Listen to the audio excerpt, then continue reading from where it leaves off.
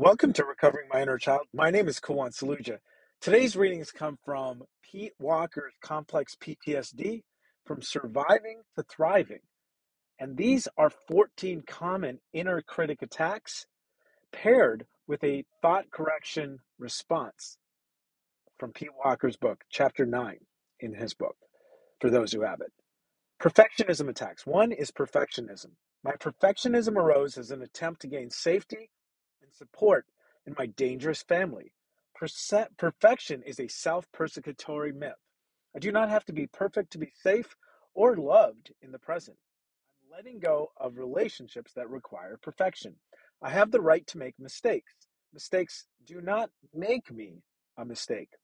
Every mistake or mishap is an opportunity to practice loving myself in the places I have never been loved.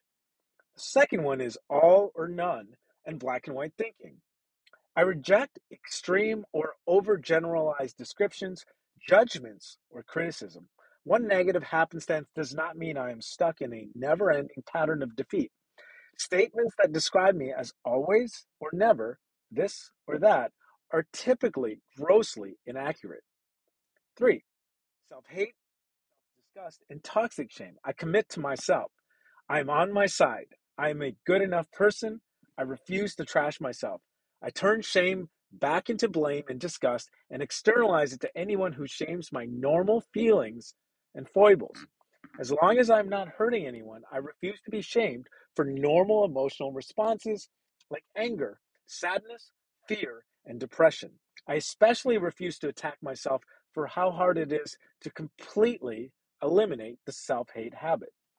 Number 4, micromanagement, worrying, obsessing, looping, over futurizing. I will not repetitively examine details over and over. I will not jump to negative conclusions. I will not endlessly second guess myself. I cannot change the past. I forgive all my mistakes. I cannot make the future perfectly safe. I will stop hunting for what could go wrong. I will not try to control the uncontrollable. I will not micromanage myself or others. I work in a way that is good enough, and I accept the existential fact that my efforts sometimes bring desired results, and sometimes they do not. God grant me the serenity to accept the things I cannot change, the courage to change the things I can, and the wisdom to know the difference, the serenity prayer. Number 5 is unfair devaluing comparisons to others or to your most perfect moments. I refuse to compare myself unfavorably to others. I will not compare my insides to their outsides. I will not judge myself for not being at peak performance all the time. In a society that pressures us into acting happy all the time, I will not get down on myself for feeling bad. Guilt. Feeling guilty does not mean I am guilty. I refuse to make my decisions and choices from guilt. Sometimes I need to feel the guilt and do it anyway. In the inevitable instances when I inadvertently hurt someone, I will apologize, make amends, and let go of my guilt. I will not apologize over and over. I'm no longer a victim. I will not accept unfair blame. Guilt is sometimes camouflage fear. I feel guilty and afraid, but I'm not guilty. Danger. Number 7, shoulding. I will substitute the words want to for should and only follow this imperative if it feels like I want to, unless I'm under legal, ethical, or moral obligation.